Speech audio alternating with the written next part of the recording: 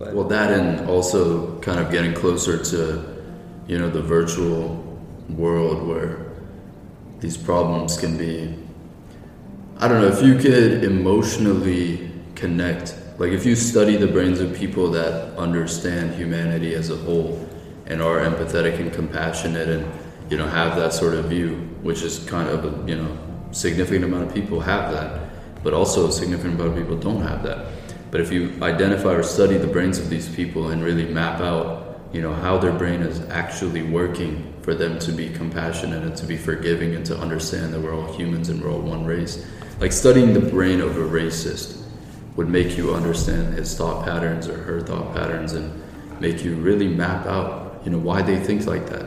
And if we get closer to the virtual world, we could actually recreate the maps of people that are compassionate, meaning the ideal human, which again would stem arguments in that context where, what is the ideal human? And you have fucking people of opposing stances as well. But on the surface level, if you map out the brain of, like, let's say, air quotes, ideal human, you could implant that, or you could virtually display the components or the elements of that person to people that don't understand, and then you could maybe help them, tap into their emotions and maybe connect with them on that level to where they become more empathetic and compassionate. Sure. I think that's a plus of potential technology, and I think that could be I think Neuralink is a precursor to that to an extent. It's like, I think VR started that. Yeah. Like, there was somebody that I watched that just made a good example, just like a 5-second example. He was making his own VR room, his own room in a VR situation. Yeah. Those moments where you're on, I've never actually personally experienced it, but like, the thought of it is cool, is that you're just sitting there and then you can just toss your phone behind you and it hits the couch, like that kind of personal satisfaction.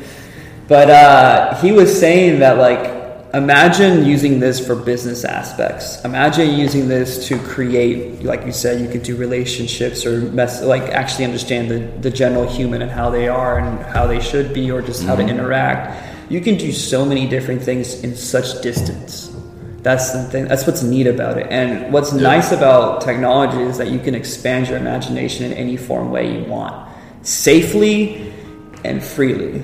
Like, you can literally, there's people that have the urge to do something and they can relieve that urge for virtual reality. You can literally have that personal connection. You can actually get things that make you feel and touch and have free feedback and stuff without like that. Real life consequences. Yeah, exactly. If you really want to be that person, you can do that. It's literally like, because there are people, there's another example. Somebody told me, like, everybody has the urge to do something bad.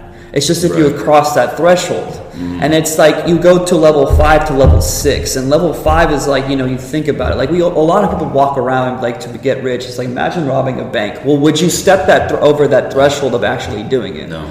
So that's what stops the people. Mm-hmm. So there's people that want to step over that threshold. They can do it through VR. It will literally satisfy them. Hopefully, thinking of that. Hopefully enough to where they don't think that they could replicate it. Exactly. But that's the problem. A lot of people replicate what they see in virtual reality, and they can't actually we see examples of this on such a sort of lower level where people replicate what they see in movies. Yeah. Imagine if they could actually experience it. But you can make arguments for both sides. Once they experience it and are satisfied, hopefully they don't have the urge. It's relieved, hopefully. The thought of it. That's why, now it's becoming more immersive, because, you can literally get a vest and get, the feeling of somebody touching your chest or your arms or anything like that. Virtually your whole body. It gets worse, but, people get ideas.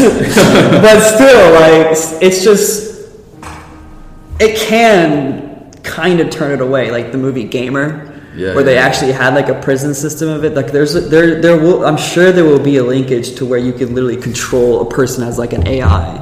That sounds really retrospect, but there's the way that we're moving and pushing technology is ridiculously quick, and it's literally just being morphed out constantly, pushed out of a game. Constantly. It's quicker than people are.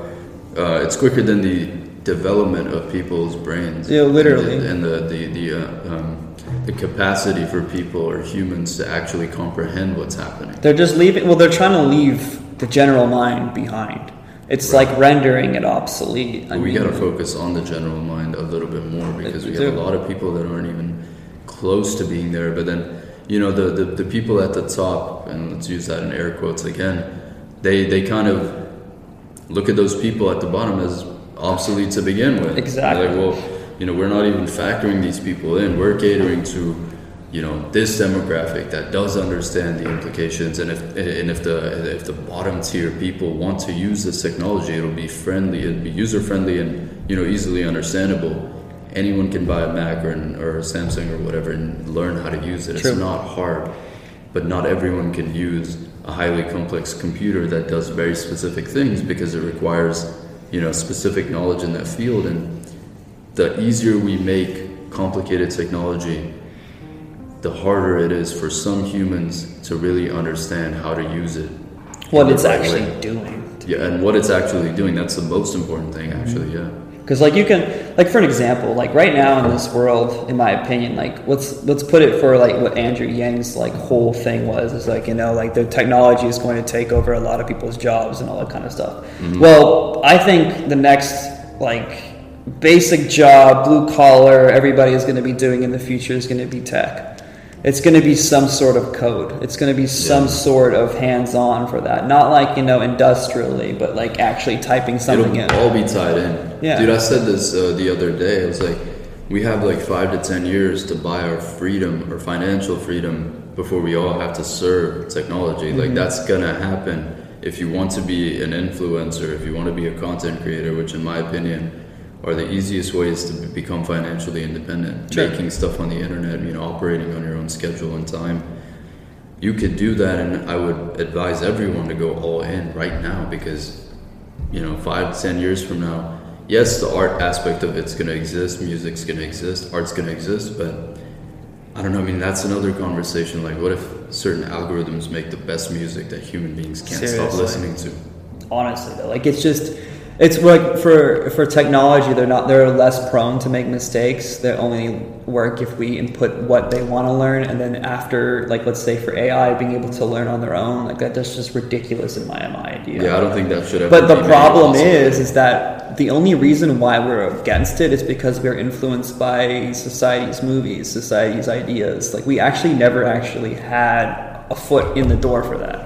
We've never, you always think the bad side of it, like, well, what if the computers take over and do some crazy stuff? We have a movie of monkeys will take over the world. We have a movie that the internet, not internet, but technology took over the world, which is Terminator. I mean, there's a lot of concepts that people put in that's the extreme that could alter our heads of thinking that we actually don't even think that could possibly be. But I mean, there's variables that we can't actually get to whenever it comes to AI. Like, anything could happen. If you have a machine that could think for itself, that could be, it doesn't do like logic in a sense of a human, but like machine logic. You're done. Because it would just be like, you're yes or no. That's it. You're literally ones or zeros. That's all you are. You don't want, and people think that it's a good way to distribute yourself like that, you know, not have like a human decision of what you are, or to be able to make those decisions, or be able to have that freedom. But whenever they want to be the ones and zeros and be secluded to one thing, they're going to get pissed. Man, whoever becomes the John McAfee of the AI world is going to be a trillionaire. Yep. Like 1,000,000%. I mean, if you have someone like Elon come out and say, which I think he's kind of in the development process of, you know, I'm working on a software that puts certain locks or barriers in place for these certain AI technologies to progress to that level, or to become, you know, self-aware. Every single person, I would assume, would want to buy that software. Oh yeah. You don't want your microwave to be waking you up in the middle of the night, you know? You know, there needs to be restrictions. And I'm sure the good thing about it is that they're not stupid enough to create something without a backup.